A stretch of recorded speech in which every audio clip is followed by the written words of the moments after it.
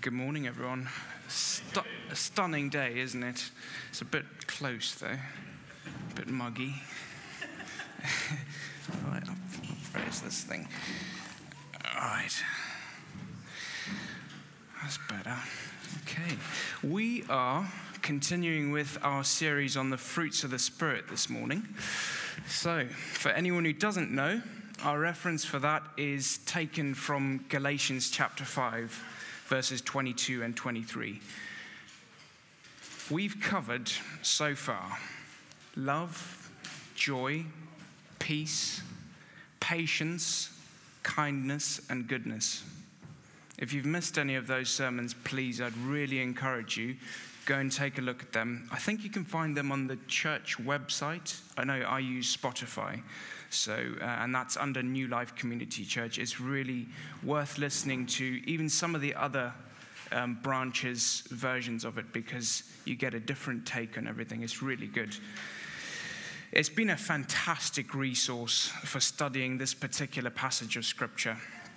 So today, naturally, we are going to look at the fruit of the Spirit called faithfulness. We all mostly understand what faithfulness is, but I think each of us would give a different answer if we were asked to define it. The Bible teaches us a lot about this fruit and gives us a clear picture of what it should look like, starting in the Old Testament. Let me begin by telling a story. I don't know how common it is here in England, but at the school I went to in Zimbabwe, we sang hymns, mostly at the start of an assembly in the morning. Yeah. I never did really pay any attention to who had written those words or why. But it's much more lately that I've begun to realize that there are some incredible testimonies that come from the people who wrote these hymns that I sung. As I prepared for today, I recalled one we would sing from time to time called "Great is Thy Faithfulness."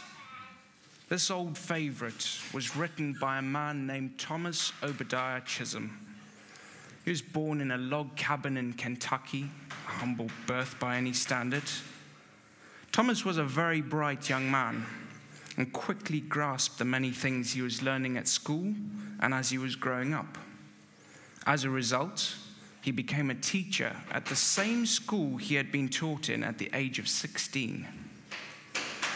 At 21, he became the associate editor of his hometown's weekly newspaper, which by all accounts was quite an accomplishment.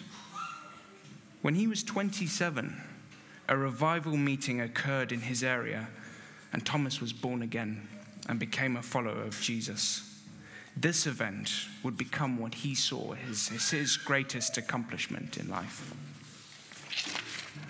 As a lover of poetry, he found a new outlet for his passion, one where he could glorify his Savior.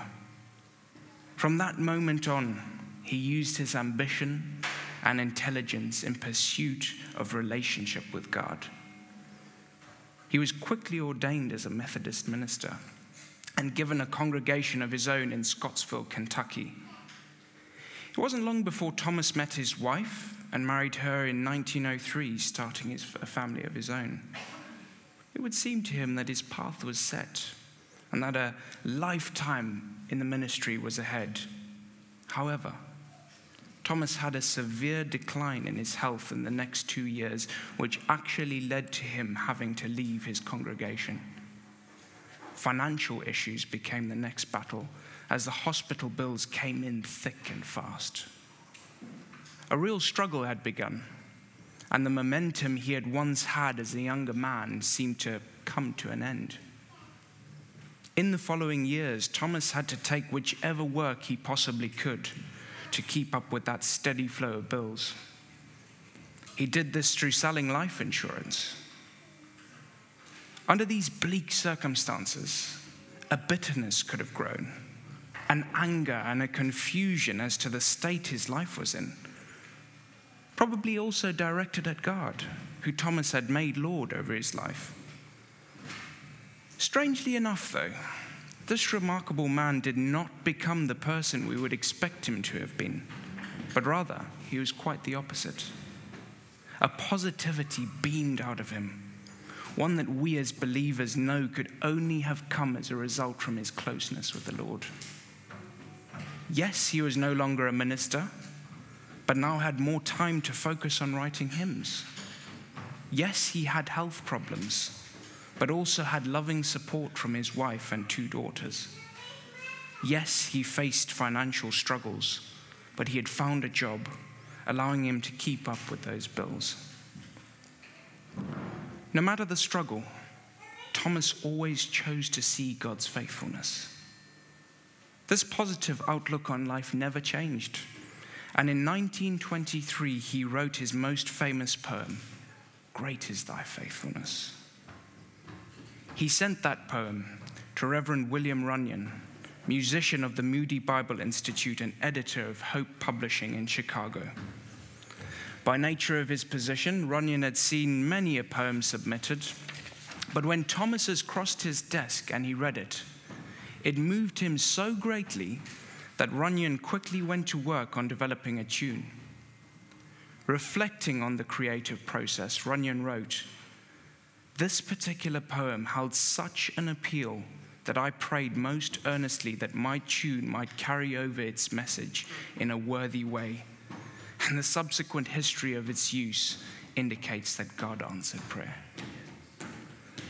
This famous poem was an instant favorite and quickly became the Moody Institute's unofficial hymn.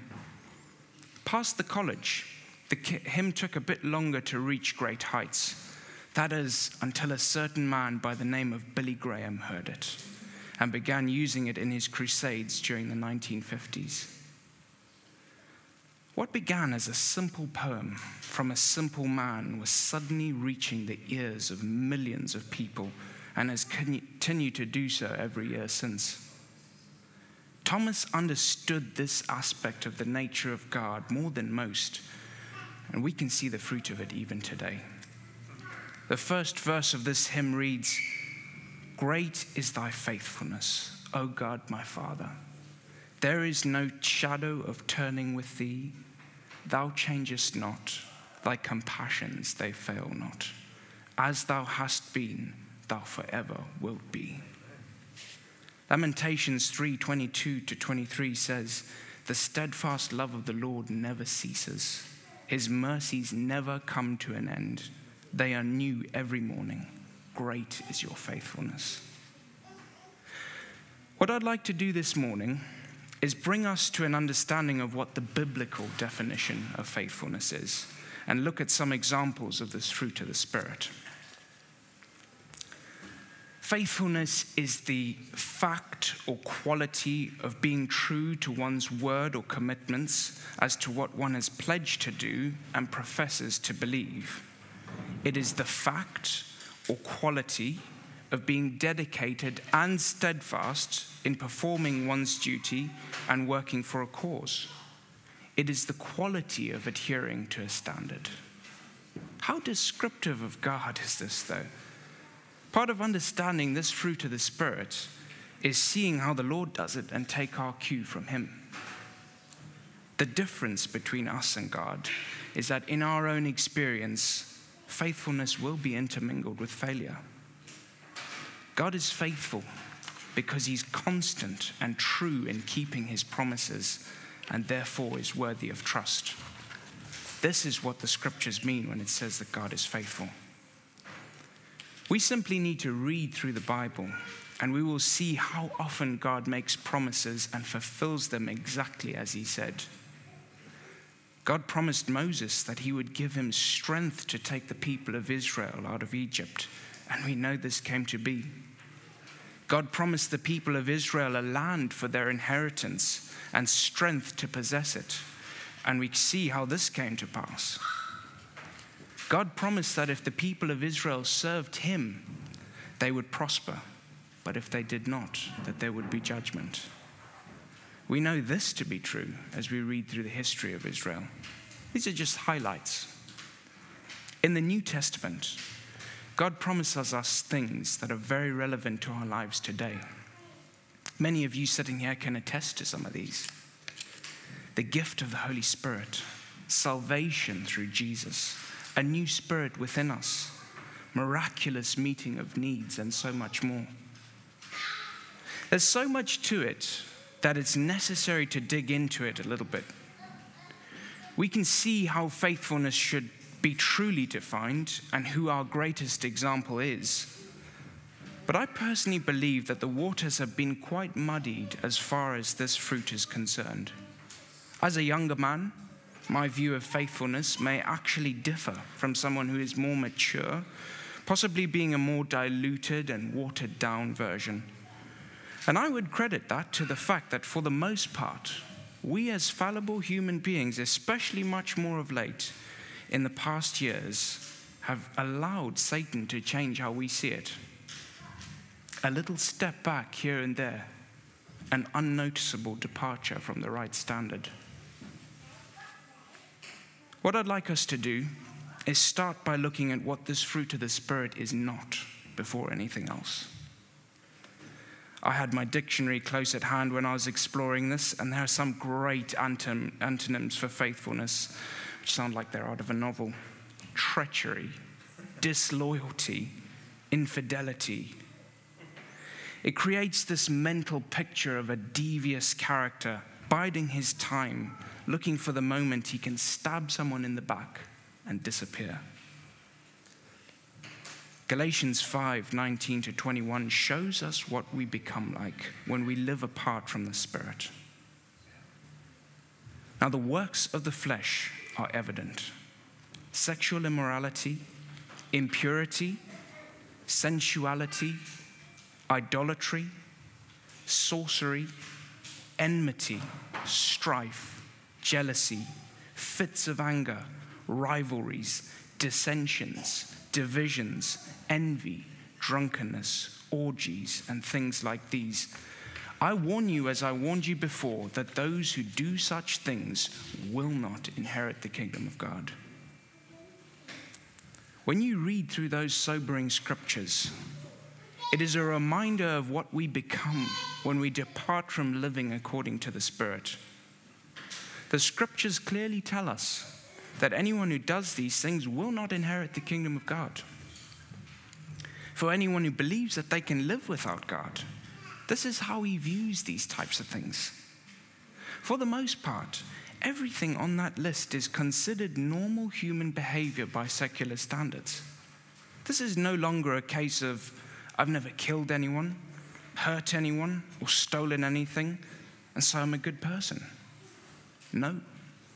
God has a standard he has called us to, and in reality, it is an impossible one to attain, except by his grace, which is exactly how God wants us to live, according to his strength, according to his Spirit, from a place of reliance on him. Jesus said in Luke 18 verse 27, when his disciples asked him, "Who then can be saved?" But he said, "What is impossible with man is possible with God." One of the greatest and most obvious departures from faithfulness is seen in human relationship, particularly romantic relationship. I don't want to act like this is something that's only been developed in more recent years, but there have been some big surges of late. I love to study certain more interesting historical periods, and I've always been fond of reading about Rome. What power, what splendor and heights they reached. How could such a nation be broken and become a relic? I believe that one of the main reasons is that they became more and more debased and wicked as they grew. The Romans were known for their very lascivious lifestyle, and sexual immorality, as the Bible calls it, is the complete opposite of faithfulness. There are many warnings about the dangers and heartache that result in being unfaithful. Probably the most overt example of outworking faithfulness is through marriage. It requires us to make a lifelong promise to another person, and we dedicate ourselves to them and them alone. As such, it is the place where we would immediately look when we are trying to gauge faithfulness. I read some very sad statistics as I was preparing for this. Divorce rates are incredibly high, at 41% of every first marriage, rising to 60% in second marriages, and a devastating 73% in third marriages. The top two leading causes of this are firstly, a lack of commitment, and second, infidelity or unfaithfulness. I don't want to put a spotlight on this area purposefully, but this is where we generally land when we think of faithfulness or a lack of it. However, there are so many more areas which we must look at because this encompasses more than just being true to another person. Most importantly, it should be about being true to our God. The Bible has some examples of what we should avoid in this regard. And actually, a lot of them are not even to do with marriage. The first one I want to point out is the story of King Saul, which we'll find in 1 Samuel chapters 9 to 31. Saul is introduced to us as a very humble young man. Scriptures said he stood head and shoulders over other people in Israel and was particularly good looking. Born into a well-respected family and coming from wealth, he would seem to have been the perfect royal candidate. In fact, Saul had quite a good start to his career. It's one of the most noticeable places in the Old Testament where the Holy Spirit came upon someone and caused them to prophesy. The mantle of leadership seemed to fit well, and this young man led Israel into victory over their enemies and inspired the nation to band together in a time of great need. So what went wrong? Because things went very wrong, and in quite a short space of time too. Impatience played a big part of it. But ultimately, Saul tried to play the part of Samuel, and he was not qualified to do so. His soldiers were deserting, and waiting on Samuel seemed to be a false hope. As he made sacrifices and burnt offerings in an act of desperation on an occasion, trying to take matters into his own hands, he crossed a line that he could never go back from. His pride would get in the way and become an obstruction. It never fails to make me sad when I read about how this mistake cost Saul the kingdom. As we read more in later chapters, it becomes clear that God, in his wisdom, knows that this is the kind of path that Saul would always have taken. And so the crown is passed to David. God wanted a man after his own heart to lead his people, someone who would keep their eye and faith in the Lord. David made some glaring mistakes in his lifetime too, but one characteristic that set him apart is his humility when he became aware that he had strayed from where God had directed him. Another biblical figure who had a good start in their life and unfortunately didn't finish well was Uzziah. This man became king at 16 years old, and following after his father Amaziah, he had a focus on God and led the nation of Judah accordingly. Historians and theologians partly credit this to the presence of a prophet called Zechariah, who acted as an advisor to the king. God really prospered this man, and he saw some incredible success in his time. Under his supervision, incredible siege devices were created and commissioned to protect the city of Jerusalem from attack, and his army was very well equipped. He was a king who valued agriculture. Scripture says that he loved the soil and had vineyards and farmers working the fertile land. His fame spread throughout the ancient world, and it was well known that he was a great king. His downfall came later in his life, though. And scholars generally agree that when Zechariah died, Uzziah became proud and accredited his success and fame to himself and turned his back on God. 2 Chronicles 26 verse 16 says, "But when he was strong, he grew proud to his destruction. for he was unfaithful to the Lord his God, and entered the temple of the Lord to burn incense on the altar of incense. When challenged by a priest of the temple, Uzziah actually became angry and sealed his fate when he could possibly have turned away from what he was doing. As a result, God struck him with leprosy on the forehead, and the priest saw it and ran out. Uzziah, who had started his reign with his eye on God, saw everything turn around and his greatness snatched away from him in a moment. He lived the rest of his days in seclusion as a leper. In both of these cases, the departure from faithfulness to God came as a result of self-glorification. They betrayed and violated the trust that God had in them and the confidence that it had. When we think about our own salvation, that marvelous gift that we receive through choosing Jesus as our Lord and Savior, we commit our lives to him when we pray that life-changing prayer. We, in essence, give dominion to the Holy Spirit over our body, soul, and spirit. When we live according to the Spirit of God, we see the fruits of this. Have you noticed that when you aren't living in a way that would make God proud, these fruits actually wane, and you may begin to see some of the others that we read about in Galatians 5. When we become unfaithful and betray the trust and confidence God has in us, it leaves us open to the attack of Satan. I want us to look at some biblical examples of people who were faithful to God and stayed so throughout their lives. I think you'll notice there may be instances where someone goes off track and makes some nasty mistakes, deviating here and there. But ultimately, what makes these people stand out is that they turned back to God when they needed to. One man who sits as a great example, slightly cliche, but Abraham. His story is found in Genesis. God picked him out from his older brothers and set him aside to be a great man. Abraham had a closeness with God that wasn't common in his time.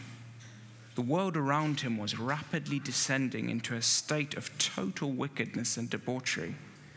Abram, as he was known before God changed his name, was a righteous person.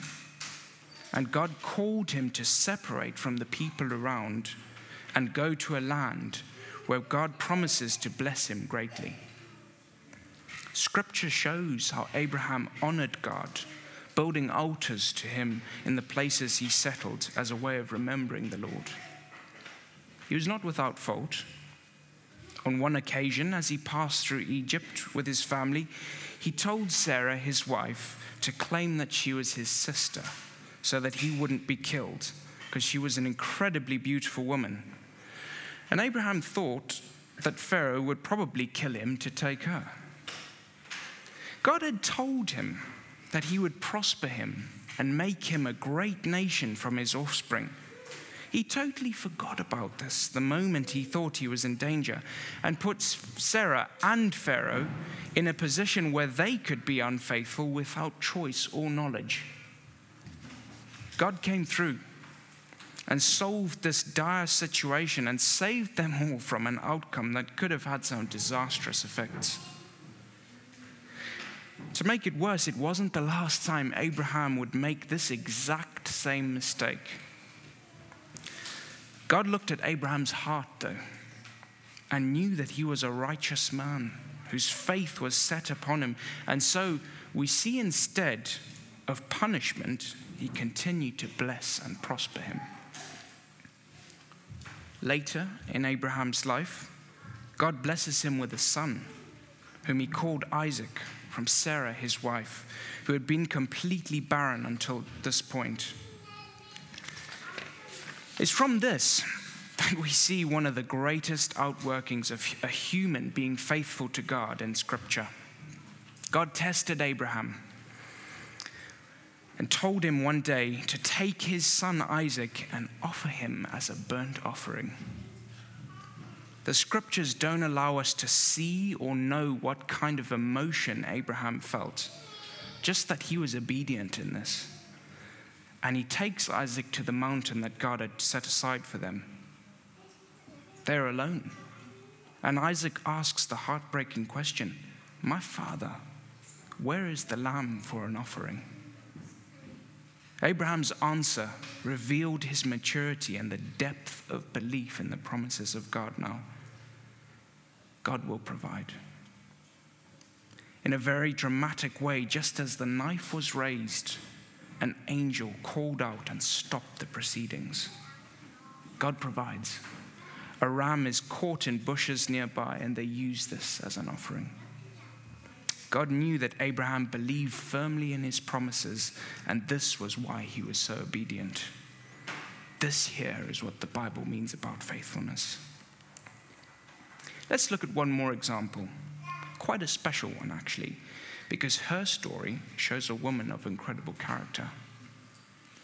Ruth was born a Moabite, which means she was a foreigner and an outsider as far as Israelites go. Ruth lost her husband, though scriptures don't say what caused it. We know that she was still a young woman. Her mother-in-law, Naomi, who was an Israelite, had also lost her husband and longed to return to Israel, since she knew that she would come under the care of the people she had grown up with. They were living in Moab at the time. Ruth chose to stay with Naomi as they departed the land where she was born and went to Israel. Even though she could have followed her sister, who had also been married to Naomi's son, who went home. When they returned to Israel, Ruth continued to show her faithfulness to her mother-in-law by gleaning grain in the fields for long hours after the reapers had gone through, so that they had food to eat. This didn't go unnoticed, and it wasn't long before the owner of those fields, a man of great standing in the community called Boaz, called her to him and gave her special privileges, allowing her to gather grain more easily. All through this time, she stayed true of her promise of faithfulness to Naomi. It became well known by many who she was and her character, which was a remarkable one. On the advice of Naomi, Ruth eventually approached Boaz, who in their culture was called a redeemer. And through a sequence of events, they were married, and Ruth bore a son called Obed, who was the father of Jesse, King David's father. This Moabite woman became a part of the genealogy of Jesus. Why? Her humility and faithfulness set her apart in that time.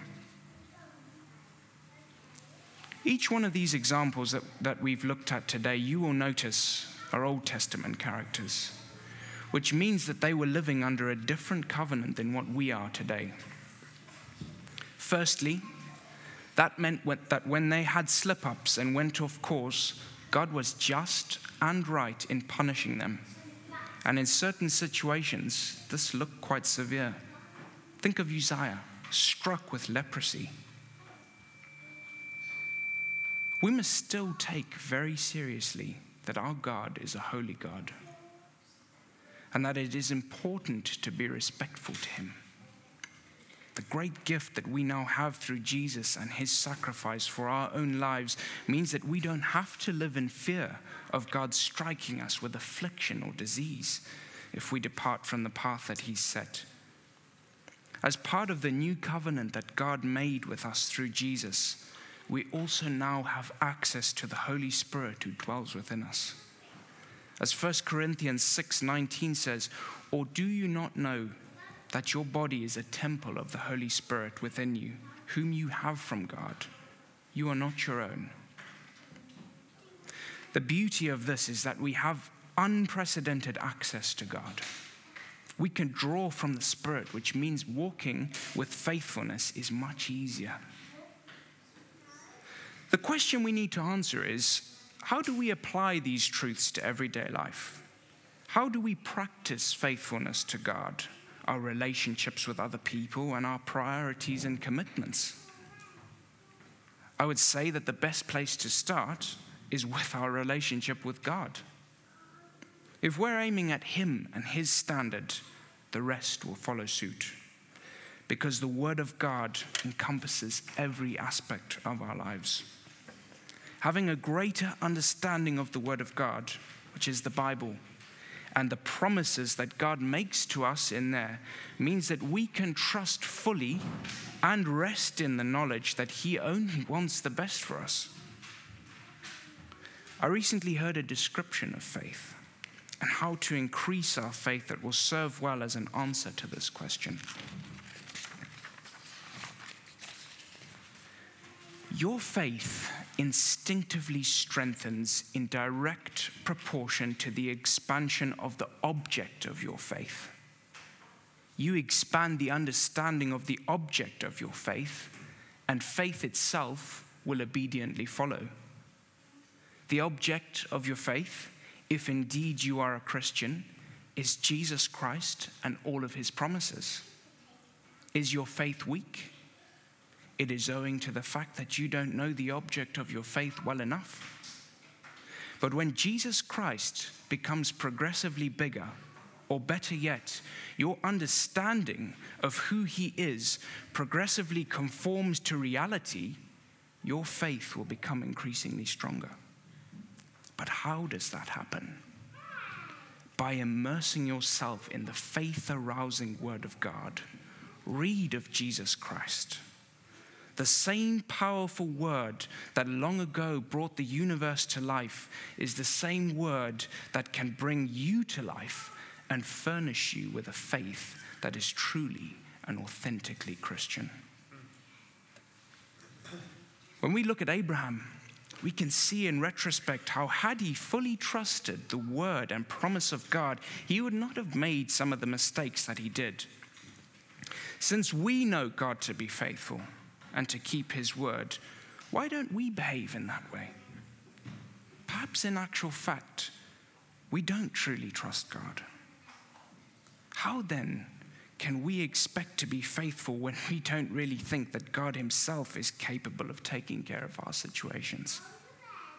These are questions I ask myself very often.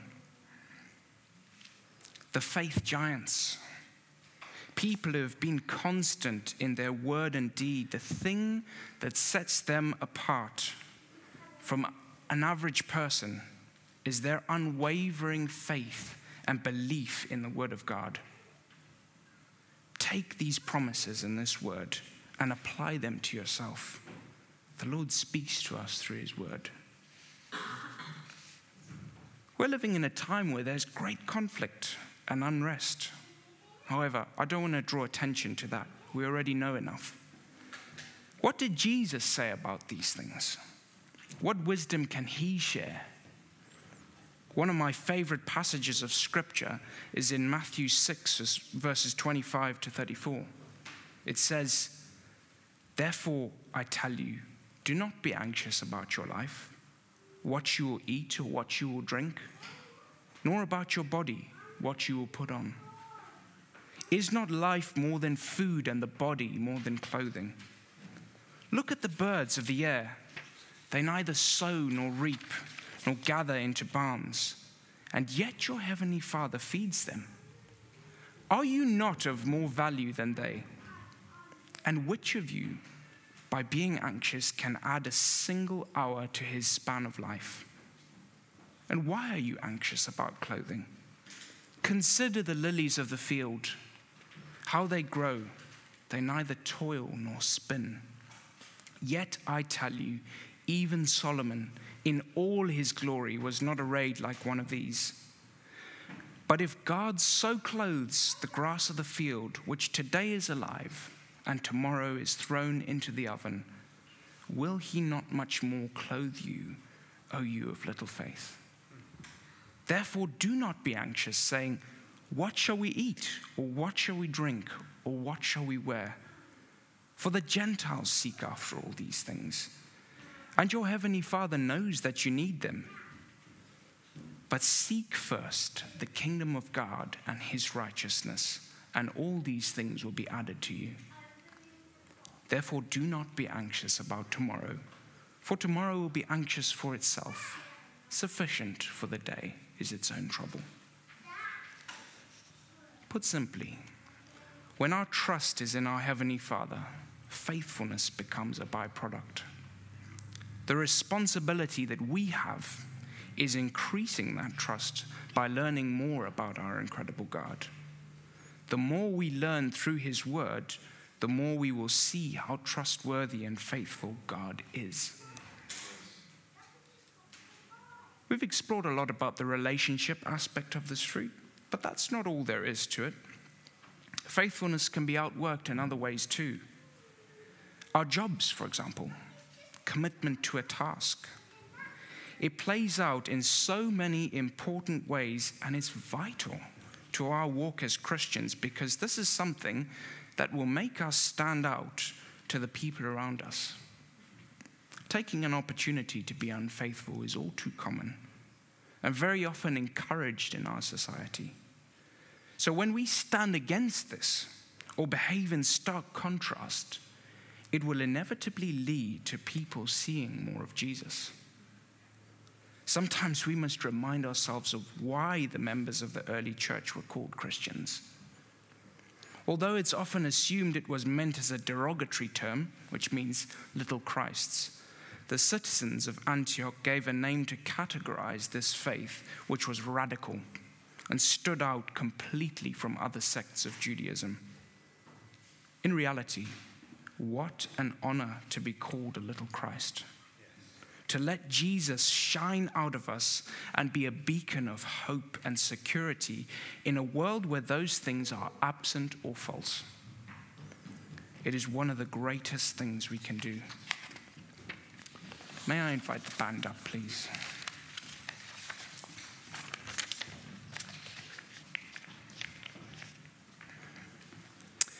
What I'd like to do this morning is to place a challenge at your feet.